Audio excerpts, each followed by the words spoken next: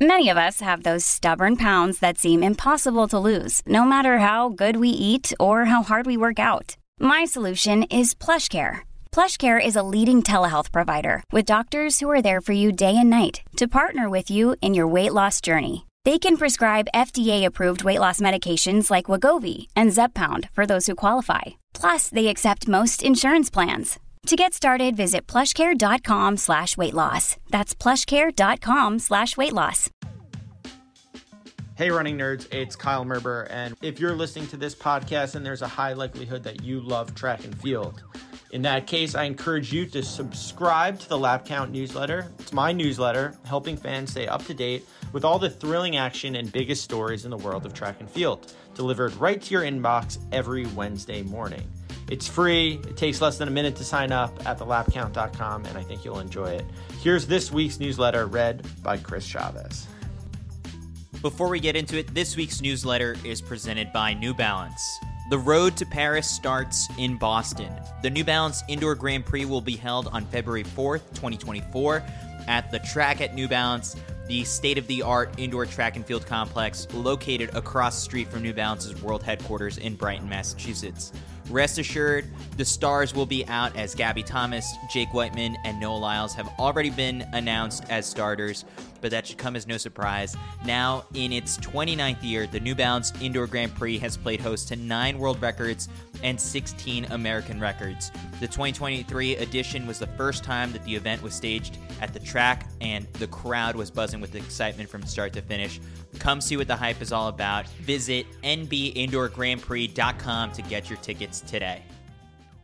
Lap 146, the running cycling pipeline. Topic number 1, Kerr runs down a new half marathon PB. All right, talk to me. How'd the race go there? Yeah, man, that was really fun. We had a nice group of 4 of us working together, and then about 10 miles in, some moves were made, and I was trying to stay on for dear life, and yeah, man, I had an absolute blast. It was just, it's nice to get the legs moving and do something completely different and just get down to some competition, really. And this was a pretty big PR, right? Yeah, it was about a minute 55 faster than we ran last year. A bit more experience in the event. Obviously feeling a little bit fitter, and then some better gear on the feet makes a big difference. So yeah, we're happy with it. Keep it rolling, man. Thank Congrats. you. Please read the following sentence in the most annoying voice imaginable, like that of a younger brother putting on an exaggerated impression of his sister. Well, technically, it's 2 downhill and point to point, so that time doesn't even count for anything.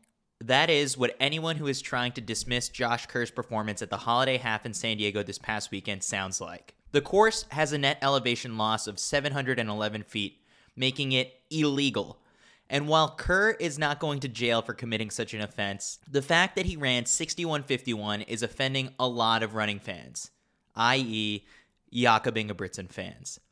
The reason to be excited about Kerr's gravity-aided half isn't that 61:51 is such an incredible time that he's suddenly going to go step up in distance and take down Jacob Kiplimo's world record. It's that Kerr, who originally was a speed-oriented middle-distance runner, ran 63:44 at the same event last year. So the logical leap that Kerr heads are making is that if he ran 3:29 to win the World Championships in 2023 and improved his strength by 1 minute and 53 seconds, then this year he'll win the Olympics comfortably, running away with a new world record time of 1:38. You can't look at this performance in a vacuum. Otherwise, we would be celebrating the actual race winner, Dylan Maggard, as the new 1,500-meter favorite. But we can take one piece of information from Maggard's 61:40 victory. It's that the new clean haircut and mustache combo is working in more ways than one. To play devil's advocate, just because an athlete's half marathon is improving doesn't necessarily mean their ability to run 55-second quarters is also improving. It's a yin and yang situation. It's good to be stronger, but did Kerr have to sacrifice something to unlock that newfound aerobic ability? Probably just his platinum-level Chipotle reward status. The Bowerman. Play for keeps. The winner of the Bowerman is Jaden Hibbert.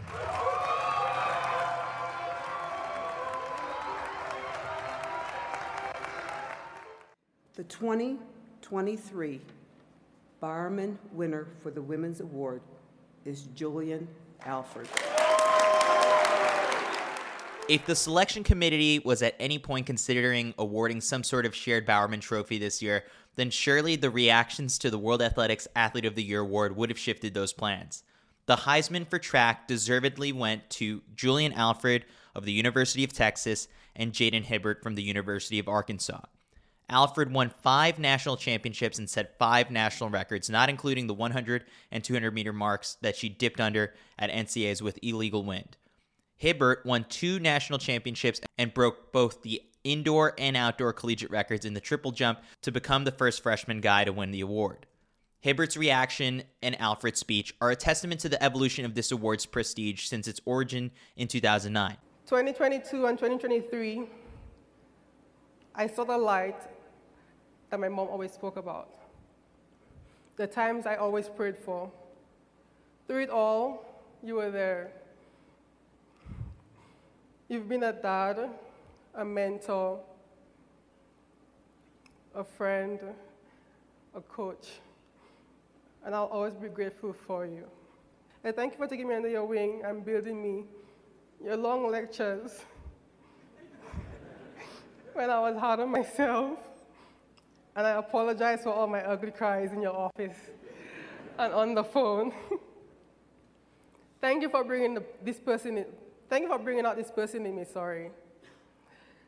The athletic staff can tell you, it took some time to get to this point. I also cried in their office and over the phone. I cry a lot. Yeah, I do. Back then, its first winners, Galen Rupp and Jenny Simpson, were probably like, oh, cool, an award. And now, they're the first names etched into collegiate track and field Stanley Cup.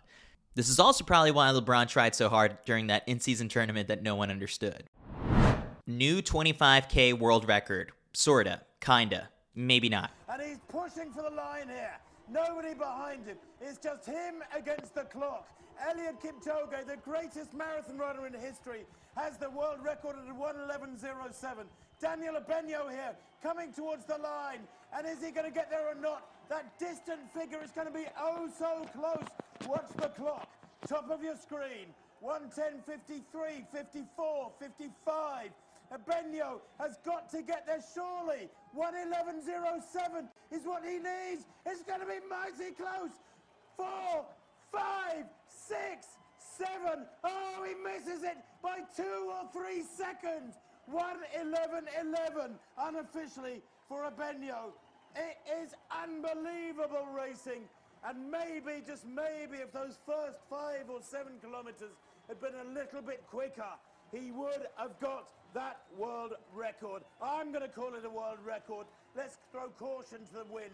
If you still need some additional context to know just how good Eliud Kipchoge is, then consider that at the Kolkata 25K, Daniel Baños' winning time of 1:11.13 will only be considered the standalone world best. That's because Kipchoge ran 5 seconds faster through the same split despite 17 more kilometers to go when he ran 2:01.09 in Berlin.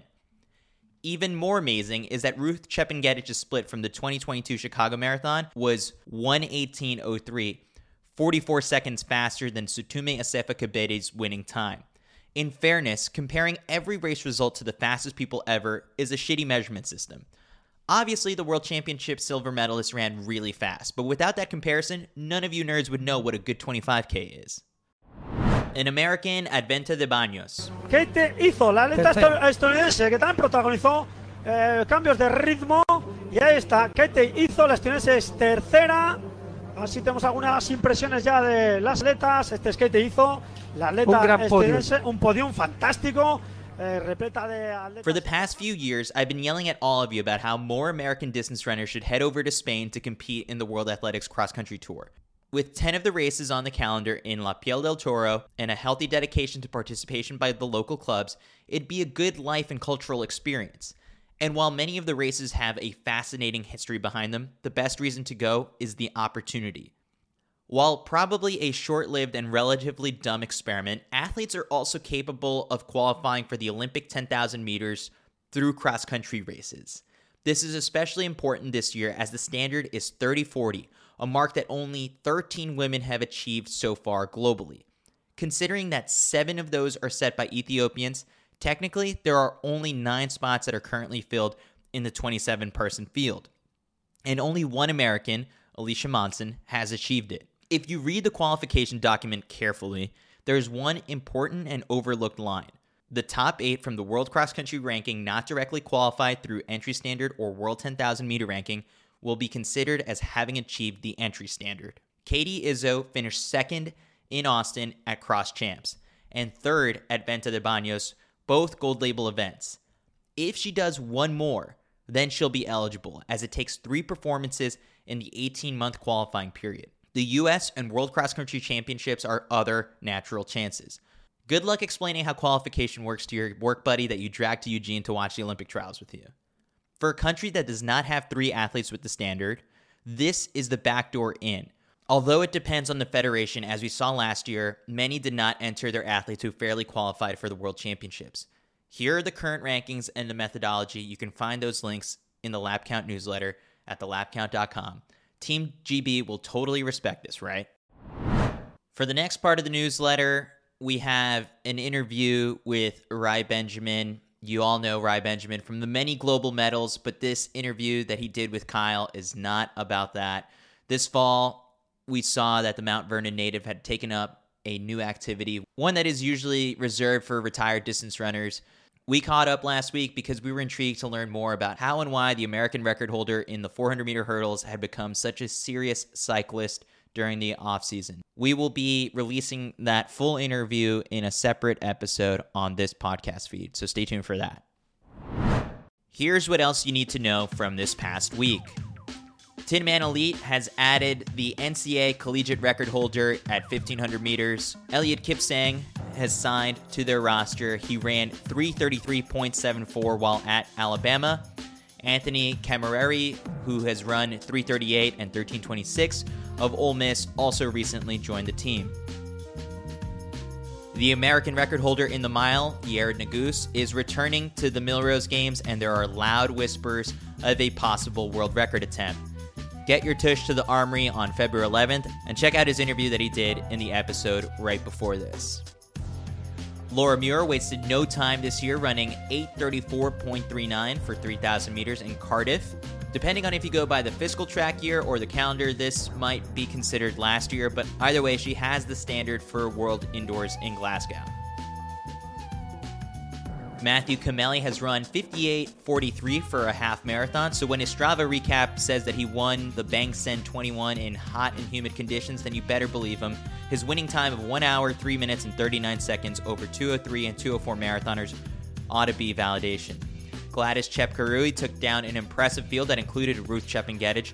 Though the heat didn't impact her quite as much, she still ran 1 hour, 9 minutes, and 46 seconds. Former world record holder Bridget Kosgei finished 4th at the New York City Marathon with 2 potential Kenyan teammates in front of her. She came back quickly at this week's Abu Dhabi Marathon, breaking the course record in 2 hours, 19 minutes, and 15 seconds to help build her Olympic case, though it might not be enough. There are still probably too many women who have run faster recently in deeper races. It was a great day for the men's winner, Amare Samson of Eritrea, who ran 2 hours, 7 minutes, and 10 seconds in his debut. World Athletics President Seb Coe held a media availability session with journalists from all around the world, and he had some insights into some changes that he might be making. There are hardly any race results next week, so we will dive into that in the next edition of the newsletter. Thanks so much to New Balance for sponsoring this week's newsletter. With winter here, the snow will soon follow. Well, it depends on where you live. Get yourself a pair of the New Balance Fresh Foam X More Trail V3 to be prepared for those treacherous traditions. If you're a tough guy like myself who refuses to run on treadmills, then you'll need them to stay on your feet. This has been Chris Chavez reading Kyle Merber's The Lap Count newsletter. We'll see you next week.